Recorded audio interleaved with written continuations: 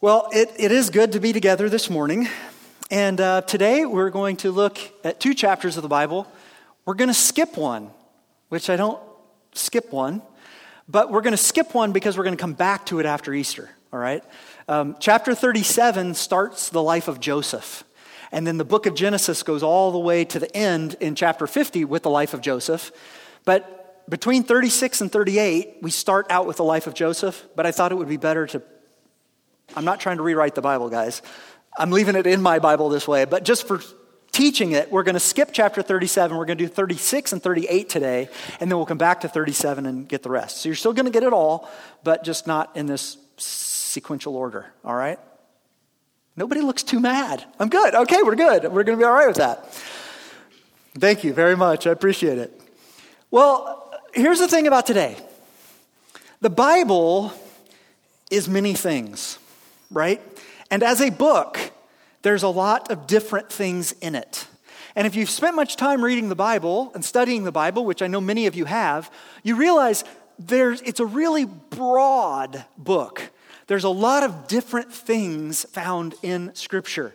It's a book that includes history and poetry and music and prophecy. It also focuses in on different disciplines like science and religion and sexuality and politics and law and business and more, right? There's a whole lot of things put into the Bible and unpacked in the Bible. And part of that is because God wants to speak into every aspect of our lives. So there's a lot here. And chapter 36 is one of those chapters that even if you have gone through like a, Bible in the year thing, or you've gone through a reading plan, chapter 36 is one of those chapters you probably skipped, okay? It's a genealogy. It's one of those lists of names that you can't pronounce about a bunch of people that don't even show back up in the Bible. Many of the names that we're going to read today only appear here. We know nothing else about them except their name and who they're related to, okay? But we're not only going to be in chapter 36, we're also going to do chapter 38, which is going to give us some other insight. But chapter 36 was important documentation for the people who lived in the land east of Canaan and whose ancestry went back to Jacob's brother Esau. Okay? We've been going through the book of Genesis. We've learned about Abraham. We've learned about his son Isaac. We've learned about his twin sons, Jacob and Esau. And that's who we've been studying all this time, looking at Jacob, looking at Esau.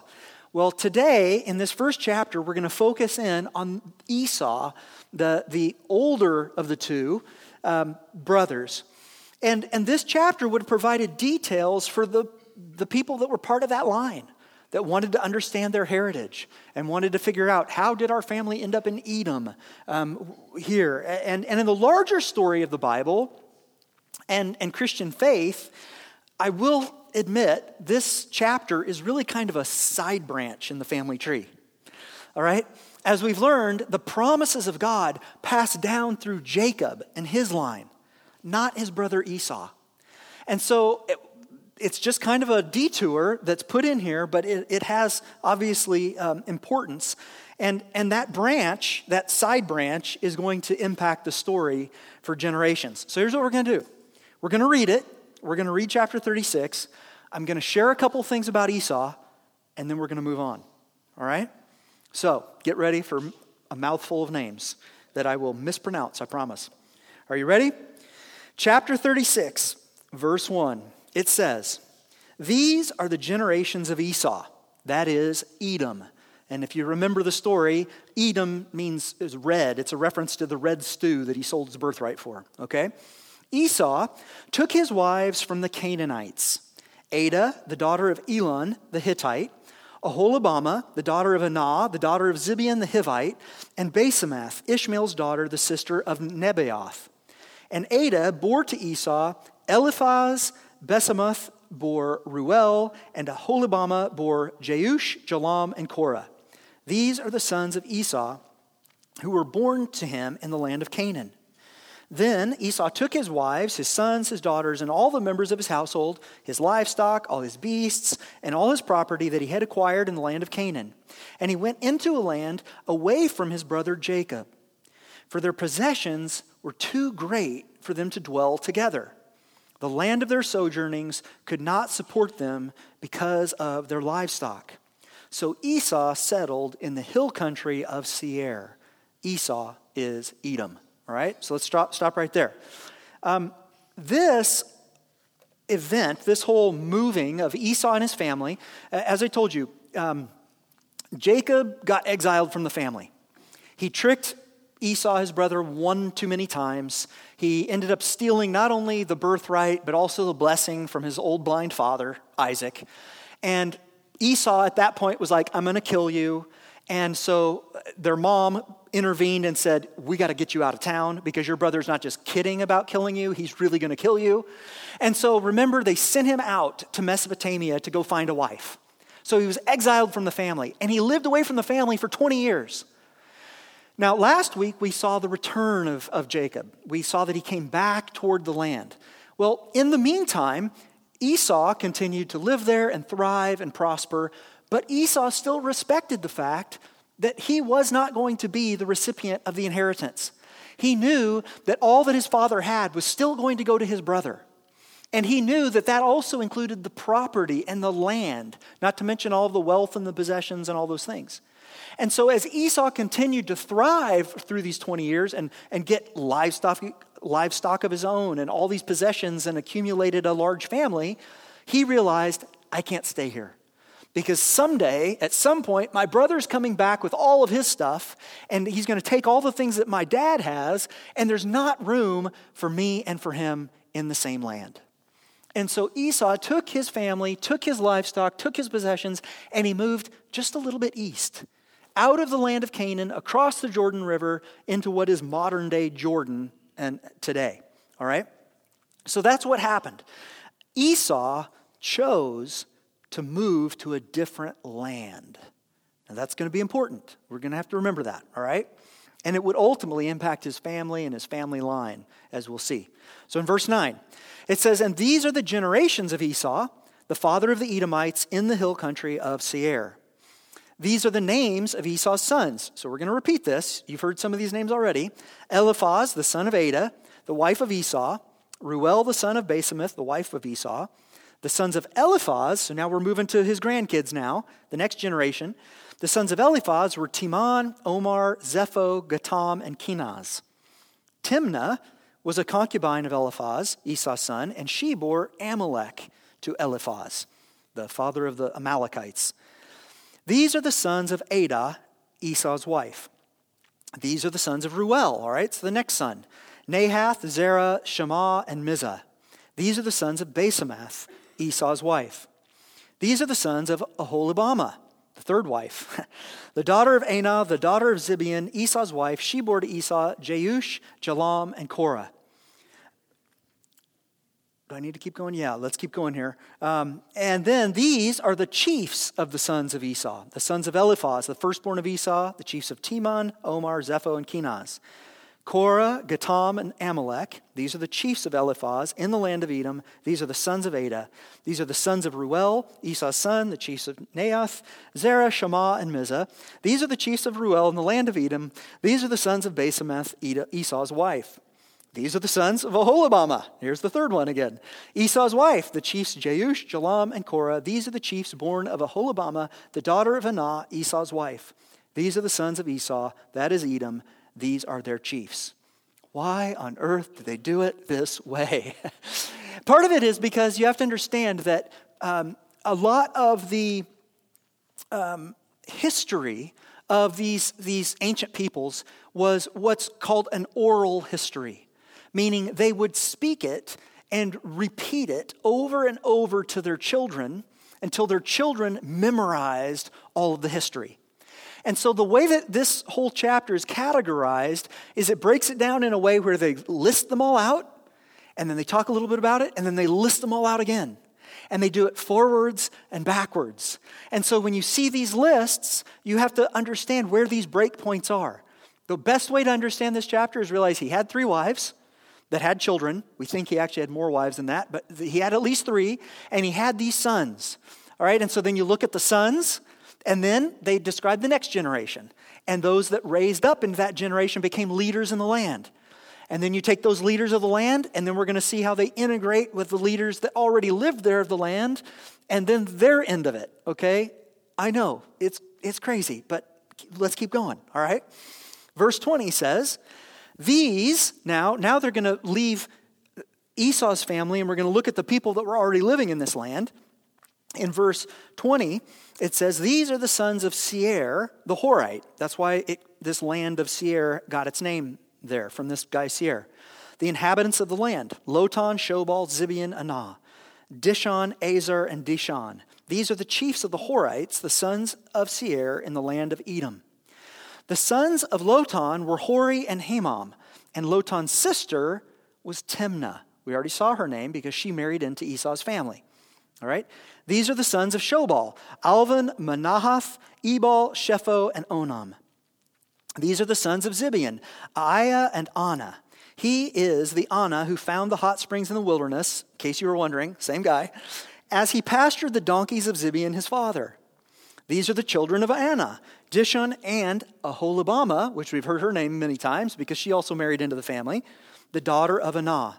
These are the sons of Dishon, Himdan, Eshban, Ithron, and Cheron. These are the sons of Azar, Bilhan, Zavan, and Achan. These are the sons of Dishon, Uz, and Haran. These are the chiefs of the Horites, the chiefs Lotan, Shobal, Zibeon, Anah, Dishon, Azar, and Dishon. These are the chiefs of the Horites, chief by chief, in the land of Seir. Got it? Memorized? Good. Excellent. Then, verse 31, these are the kings who reigned in the land of Edom. All right, so now we're going to look at the kings, the original kings of Edom. I already lost my place. There we are. Okay. Before any king reigned over the Israelites, Bela, the son of Beor, reigned in Edom, the name of his city being Dinhabah. Bela died, and Jobab, the son of Zerah, it's my favorite name in the whole list, Jobab, of Bozrah, reigned in his place. Jobab died, and Husham, the land of the Timonites, reigned in his place. Husham died, and Hadad, the son of Bedad, who defeated Midian in the country of Moab, reigned in his place, the name of his city being Avith. Hadad died, and Samlah of Maskarah reigned in his place. Samlah died, and Shaul of Rehoboth on the Euphrates reigned in his place. Shaul died, and Baal-Hanan, the son of Achbor, reigned in his place. Baal-Hanan, the son of Achbor, died, and Hadar reigned in his place. The name of his city being Pau. His wife's name was Mehetabel, the daughter of Metred, daughter of Mehezab. Okay, we got it. Final generation here. Verse 40 to 43. The final generation listed are the chiefs now of Esau. So we looked at the family, we looked at the people where they married in, we looked at the people who were already living there, and now what we see is the actual tribe of Esau taking leadership and taking over this whole land. Verse 40. These are the names of the chiefs of Esau, according to their clans and their dwelling places, by their names. The chiefs, Timnah, Alva, Jetheth, Aholibamah, Elah, Pinion, Kenaz, Teman, Mibzar, Magdiel, and Aram.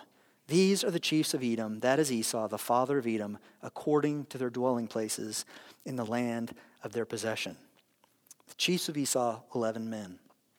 Now, you did it. You made it through. No more lists of names today. This chapter is mostly useful for archaeologists and historians, all right? And so for them, this is a treasure trove. They really love this stuff.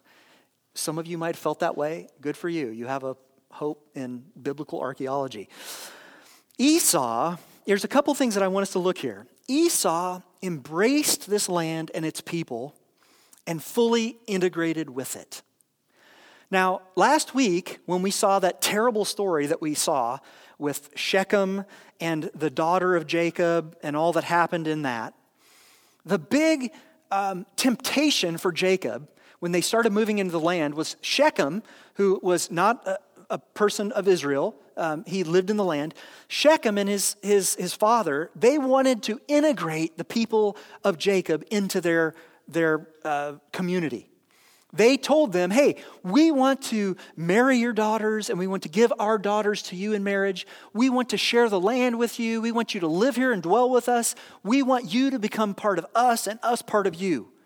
As we saw from the story, what they were really after was, wow, you're really rich? We want you to live by us. Because we realize that all of your wealth will be our wealth. And we like that. We want that. All right? And so they invited them to just assimilate and integrate into the community. But Jacob knew very clearly that they were not to be doing that. The covenant promise that went all the way back to Abraham, remember, was a people and a place. And what he said about the people was, I'm going to make a great nation of you, and you are going to be set apart from all the other people of the land. You're not going to integrate in. I'm going to separate you because I'm going to show you specifically who I am as a God. And I'm going to have a special relationship with you and your family alone. All right? And so Jacob, it was a temptation for them to say, well, this is great. Like, they want to help us and they want us to integrate and be part of the community and be just like everyone else. This is really good. It's safe, but that's not what God's calling us to. So Jacob refused, and they went on and did their own thing. Here, though, what we see is the very same temptation comes to Esau. Esau realizes, well, I can't stay over there in Canaan if I'm going to get rich. I need to get out where I can get my own space and do my own thing. He comes over there, and the people of Edom are like, well, let's intermarry. Let's draw you into our world. And Esau agrees. And so his entire family becomes integrated with these people there. Esau is an example of someone who traded the important for the immediate. He traded the important for the immediate.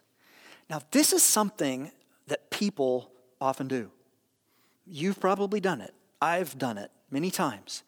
We take something that's really important, but it may be a long-term important thing. It may be something that's going to take a lot of work, a lot of effort. It may be something that's not very easy, but we still know it's important. But instead of doing the hard work and investing the time and the energy and working through it, we see a shortcut pop up or another route that's a little bit easier and it pays off a little quicker. And we say, you know what? Let's ignore the important and let's go for the immediate. Let me have this right now. It's the whole delayed gratification thing, right? And so we just say, well, I know this is important. I know this is good. I know that ultimately this is going to work out best. But if I can still get good or at least okay right now, let's do that. Because then I don't have to wait for it. We see that in Esau's life. And actually we see it not just here in waiting for God to make space for him and God to just raise up his family. Instead, he's like, well, this is going to be quicker. It's going to be easier. Let's just do this. We also saw it first with the birthright. Remember the story of Jacob and Esau? It's the best known story of the two of them. When he was willing to sell off his future, he sold his birthright to his little brother, who was only a few seconds younger than him, but still his little brother. I'm sure he rubbed that in a lot. You're the younger. He sold his birthright for a bowl of soup, a pot of stew, right? His birthright was important. It would depend on what his inheritance was going to be like when his parents passed away. And it was a big difference in this culture. But instead of that, he's like, I'm really hungry right now. I'm not going to worry about the future. I just want the soup and give it to me now. So he did that. We also saw it when he impulsively married not one, but 2 Canaanite women who then made life miserable for his parents. They weren't supposed to be marrying the Canaanites. They were supposed to find people from the extended family way back when. And here we see him trying to make space for himself. And in our culture as people, we see people do this all the time. We often value results above the methods. We don't care how you got it as long as you got it. Right? You see it in business all the time. You see business people that will make shortcuts and do sketchy things in business, but if it's successful, if it makes good profit, people just kind of look the other way. They're like, well, you did what you had to do. It's a dog-eat-dog world. This business thing is tough. It's not about people, it's just business. Right? People make excuses for this very thing. And unfortunately, that's not God's way. Taking the shortcut, taking the easy path is rarely God's way. And some of these people, this mentality is, well, I can do what I need to do and God will understand. At the end, so I made a few shady deals here in my time. So I ran over a couple of people. I stepped on a couple shoulders to get to where I ended up. I had to do what I had to do. God's going to understand it. And you know what? This is how I make it in my life. And yeah, if it doesn't really work out, when I get to the pearly gates, if they're closed to me, I'll jump the fence, That's the person I am. It doesn't work that way, guys. It's not going to work that way. That's not God's way. Finding success in the world does not always equal finding success with God. That's hard for us to delineate because in our minds we get so success-oriented and success-focused that we think if I'm successful, God's on my side. And if I'm not successful, then God's mad at me. And we equate those two things and say, anything I do that blows up and is good and incredible, then God's in it. And anything that fails, God's obviously not in it. But that is not the way it works. From what we can tell by reading Esau's history in that chapter there, was that he was a huge success in the world. His descendants populated and ruled a large region that would ultimately be named for him. They're first-generation immigrants coming into this land, and within only a couple generations, they've taken over the whole place, and they've renamed the whole place after Esau. They were wildly successful, but Edom was not Canaan, and Canaan was the promised land. Canaan was the place that they were supposed to be. It wasn't the place for the descendants of Abraham. And ultimately, if you go farther into the history of the Bible, we'll see that the people of Edom, the Edomites, would become enemies of Israel in time. The entire book of Obadiah in the Old Testament, a prophet, the whole book is an attack on the Edomites. The entire book. King Herod, who tried to kill baby Jesus, if you remember that part of the story, was an Edomite. The Edomites are constantly going to be having issues with the people of God, with Israel. And it all goes back to Esau looking for this opportunity. Now, even though Esau reconciled, as we saw, with his brother Jacob, and maybe he even got his heart right with God, we don't know, but he set up his descendants to walk away from God by being in this land. Jesus said in Matthew 16:26, "For what will it profit a man if he gains the whole world and forfeits his soul? Or what shall a man give in return for his soul?" So don't let the treasures of this world lead you away from the treasure of walking with God for eternity. The road that leads to destruction is wide. Many follow it. We've got to choose wisely. Okay, now we're going to return back to the main branch in the family tree, Jacob's family, here in chapter 38. Okay, we're skipping chapter 37. We're going to chapter 38. Now, we get a glimpse here of Jacob's sons. This is why we're looking at it before we focus on the life of Joseph. But the glimpse is not a pretty picture. Okay, this is not a pretty picture. I told you last week there were two parts of Genesis that I was not looking forward to teaching. Last week was one of them. This is the second one of them. And I don't see any young kids in here. I see some babies, but they're going to be okay. I'm just going to say this is a parental warning. We've got some graphic content in the chapter ahead. Okay, this is not a fun one. But we're going to go through it because that's what we do. So here we are, chapter 38. We're back now to the sons of Jacob. All right, so not Esau's kids. Now we're going back to Jacob. This is going to be the end of what we hear about this family. And here's where it starts in chapter 38, verse 1. It says, "It happened at that time that Judah," that's Jacob's son Judah, was the fourth of his 12 sons, okay?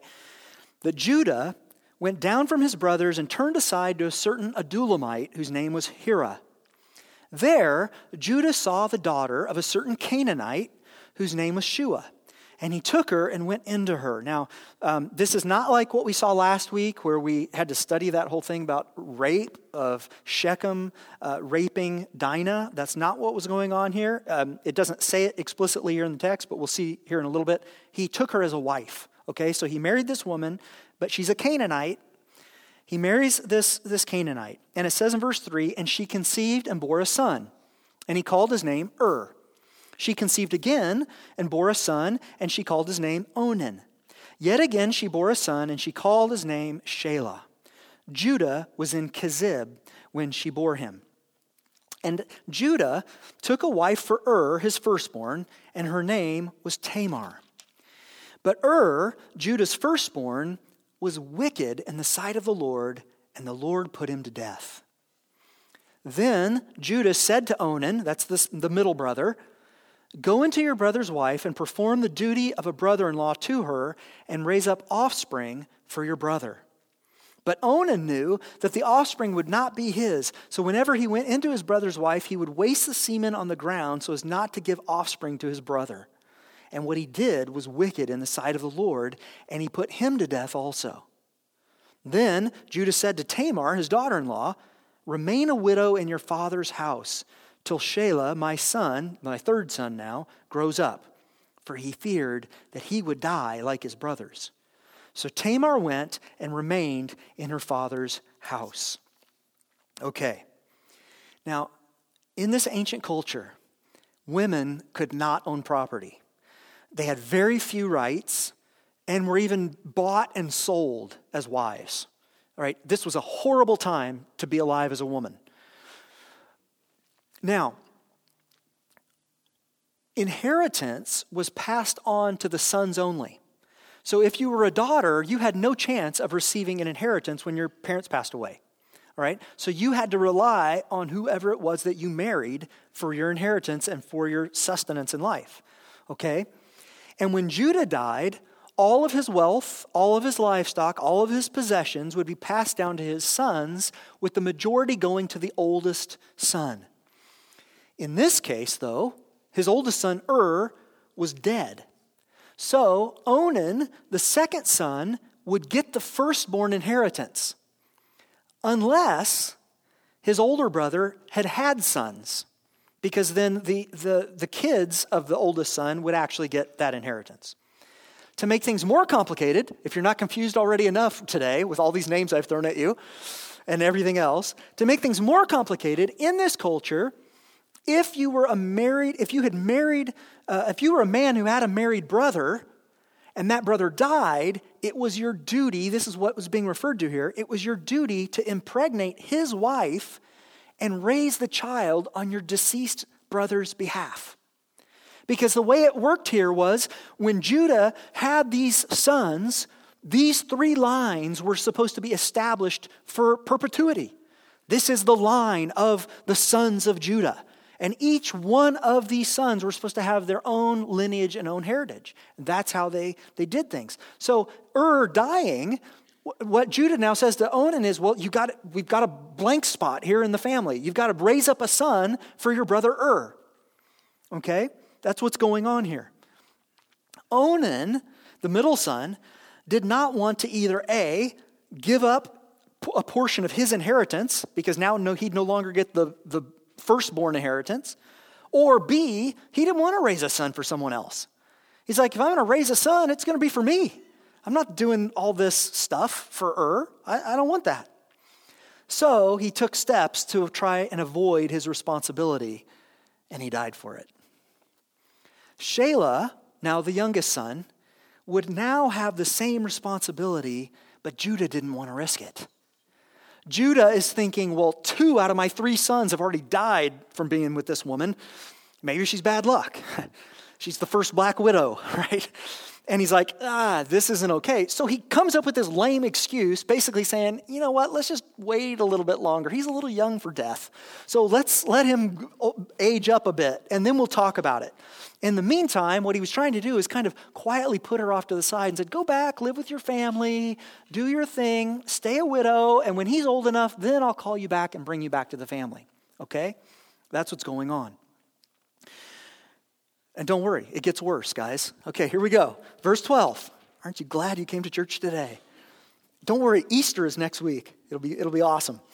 Verse 12. In the course of time, the wife of Judah, Shua's daughter, died.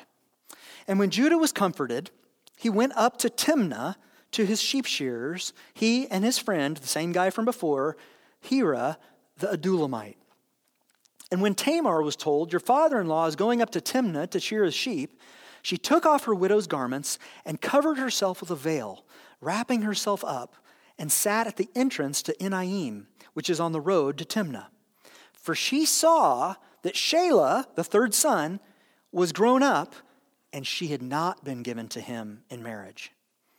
And when Judah saw her, he thought she was a prostitute, for she had covered her face. And he turned to her at the roadside and said, come, let me come into you. For he did not know that she was his daughter-in-law. And she said, well, what will you give me that you may come into me? And he answered, I will send you a young goat from the flock. And she said, if you give me a pledge until you send it. And he said, what pledge shall I give you? She replied, your signet and your cord and your staff that is in your hand. So he gave them to her and went into her, and she conceived by him.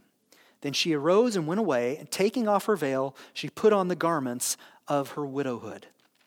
All right, so after Judah's wife has died, he goes out of town on a work trip with a friend with some questionable morals. All right, that's what's going on here. And he comes to a woman that he assumes is a prostitute, and he strikes a deal with her. Now, what is all this talk of the signet and the cord and the staff? It's important that you know because they're critical in this encounter. You might be familiar with the idea of a signet ring. Maybe you've heard of that. I've got a couple pictures here for you. This is an ancient signet ring. This one actually comes from ancient Europe. And if you see what it is it's a ring, but it's carved in the top of that ring, basically a family crest and a family seal. And so when a wealthy merchant or something, a person of the royal family, would sign documents, official documents, they would take their ring, their signet ring, and on a seal of wax, warm wax or clay, they would stamp their insignia, the signet ring, into that stamp. And when they removed it, it would have the seal of that particular family. Here's another one from Egypt. Ancient Egypt did the same thing. Obviously, you can tell it's hieroglyphics, so it's a little bit different. But what's being talked about here is actually a slight variation of that. Go to the next picture. This is actually a picture. This is a limestone cylinder to the left. I know we don't have the greatest picture here, but you can see it. It's a small little thing. Some of them are less than an inch tall. And around this little cylinder, they'd have these artists that would carve the same thing. They would carve an insignia on it. And then, this is a clay tablet from this, they would roll that tiny little piece of stone across the clay or wax, leaving an imprint that would represent that particular family. Okay? That's what's going on here. It was a form of ID for someone important. All right. Now, many of these, like this one that we had just seen, they're actually hollowed out in the center. And they would attach a cord, usually a decorative cord, to it so that the owner would wear it around their neck or as a bracelet, okay? And then, so we've got the signet, the cord, and then the staff. Understand that the staff was more than just a walking stick. All right?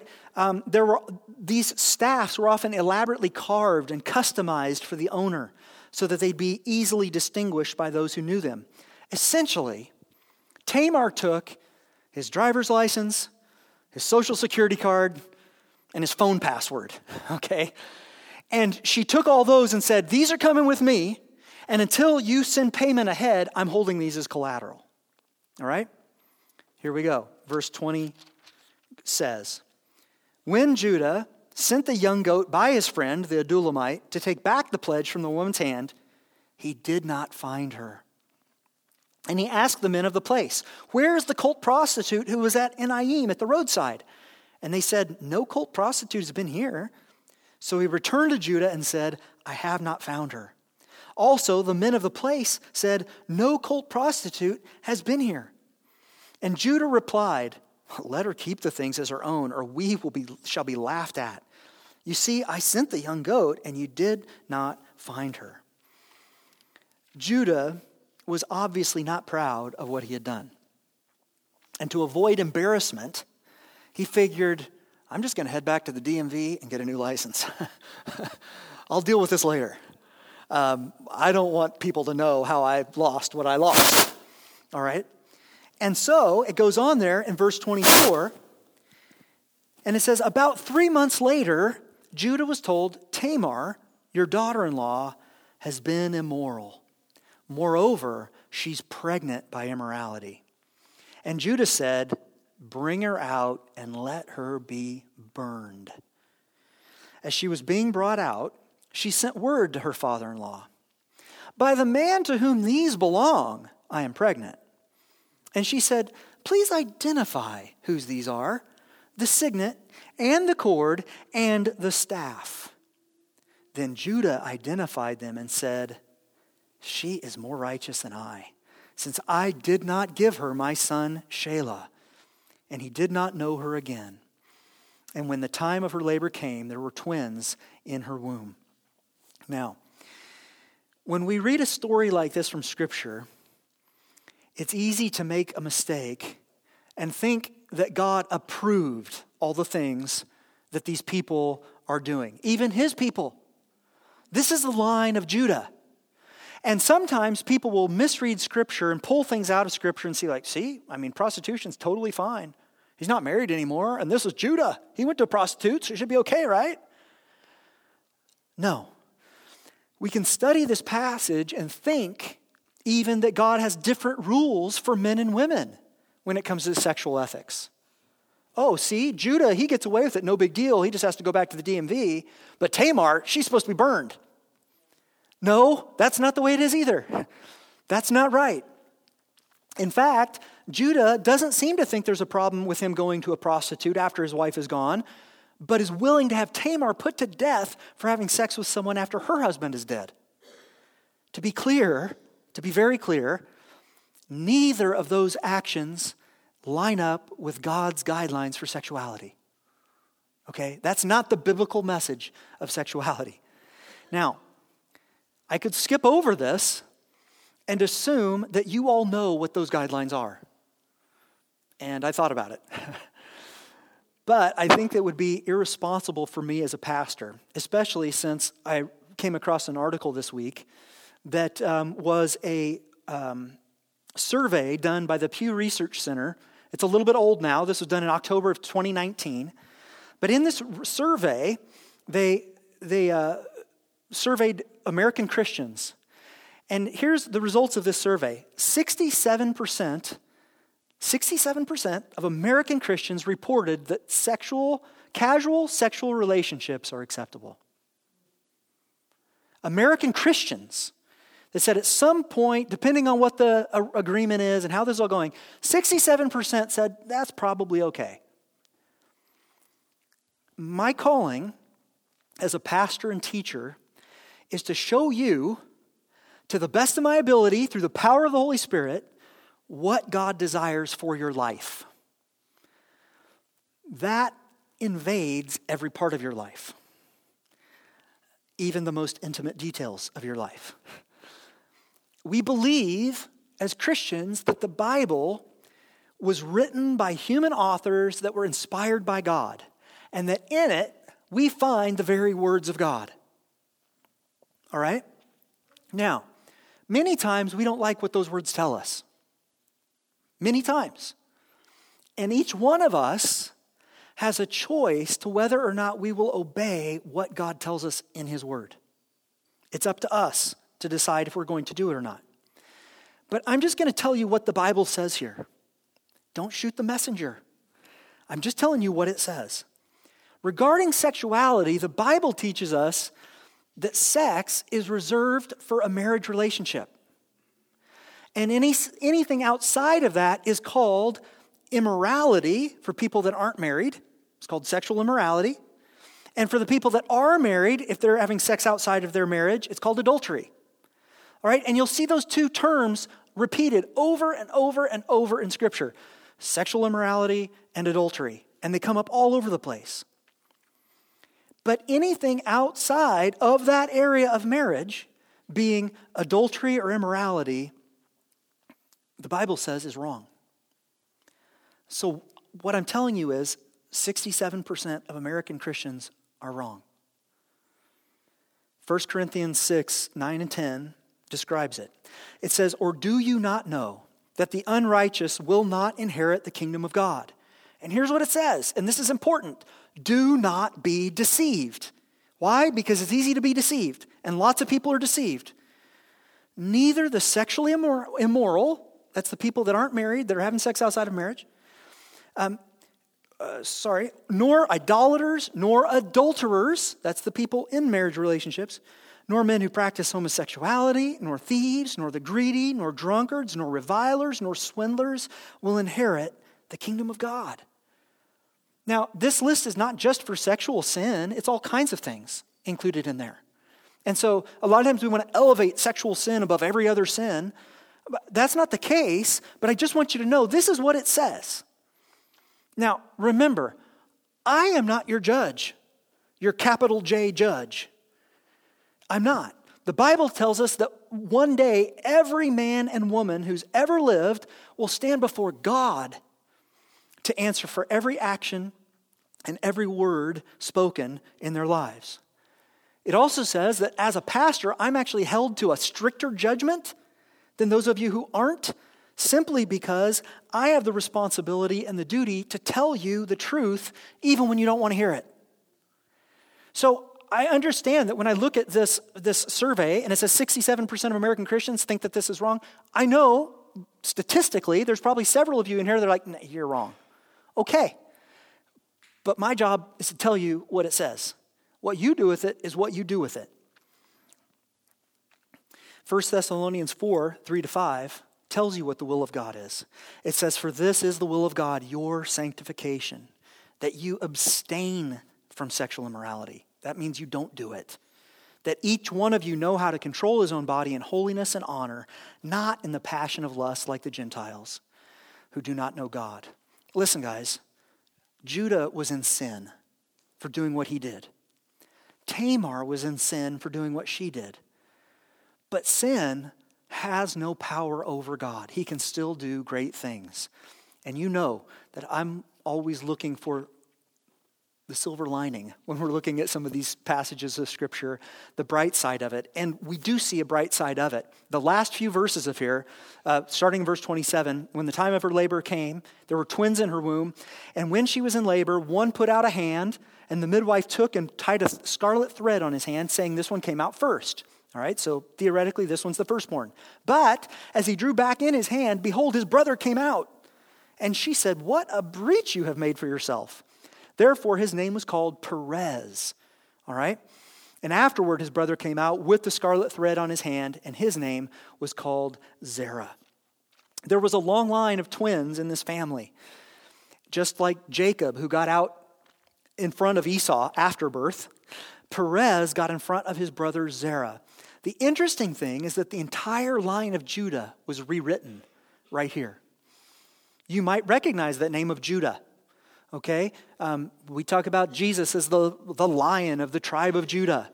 The area of Judah becomes Judea, where Jerusalem is. I mean, Judah is a big name in the Bible, all right?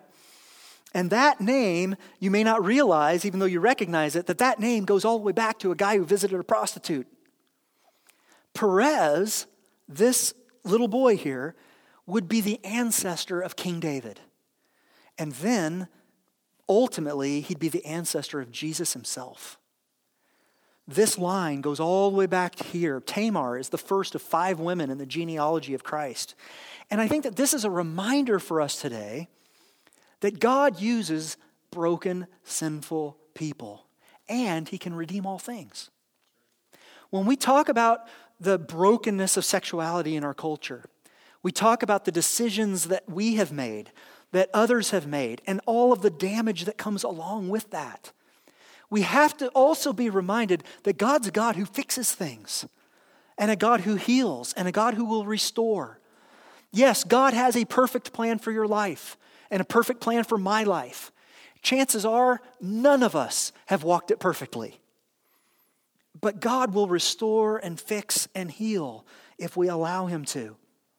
And he will redeem all things. Esau seemed to have great success in the world, but ultimately his family line would be erased from history. Jacob here has a family with a series of humiliating events that were recorded for all of history, but his family line produces the Savior of the world. So what does that mean for us today as we finish? Should we just do whatever we're going to do and assume, well, God's going to fix it all in the end anyway? No. But know that he can and will triumph over all things. Our God is a God of grace and forgiveness. And his desire is that we would walk with him with nothing getting in the way of our relationship with him. Sin breaks relationship. Sexual sin is one of the most common sins that holds us back from experiencing the life that God has for us. And if that describes you here today, you don't have to come tell me about it. Confess your sins to God. Allow him to cleanse you. As the Bible tells us, he's faithful and just to forgive us our sins and cleanse us from all unrighteousness. I know that was heavy. I know that was hard. I know that was the most different sermon I've probably ever given you. But that's where we're at. Let's pray here today. Father God, I do thank you for your word. And Lord, we thank you for all of it. Even these parts of your word that are difficult. And even these parts of your word that, we sometimes don't even know what to do with and understand. But God, I do believe that you want to speak to every one of us. And here today, Lord, I just pray that in this we would be encouraged. We'd be encouraged to choose you in all parts of our life. No matter what the world around us says or does, no matter what our natural inclinations are, you're calling us to live in a different way, in a new way. And I also realize that way is often countercultural and goes against what the world around us says is okay. But God, you want to transform our lives. And that means every part of our life. And so, Lord, today I pray that you would bring grace, you'd bring forgiveness, you'd bring healing, and you'd bring true transformation. You call us to come to you for transformation. We can do all the self-help books. We can follow the right podcasts. We can read the books. We can study the people. We can take the classes and try to learn all that we can, but the deepest transformation comes when we come into your presence and we allow you to change our lives. And so today, Lord, we want to give ourselves 100% to you, every part of who we are, and ask you to speak to us and ask you to guide us. Lord, we want to follow you and be your people. So we just pray that you would show us how to do that. Give us the courage to do those things. Give us the obedience to follow you. And may we be transformed. In Jesus' name, amen.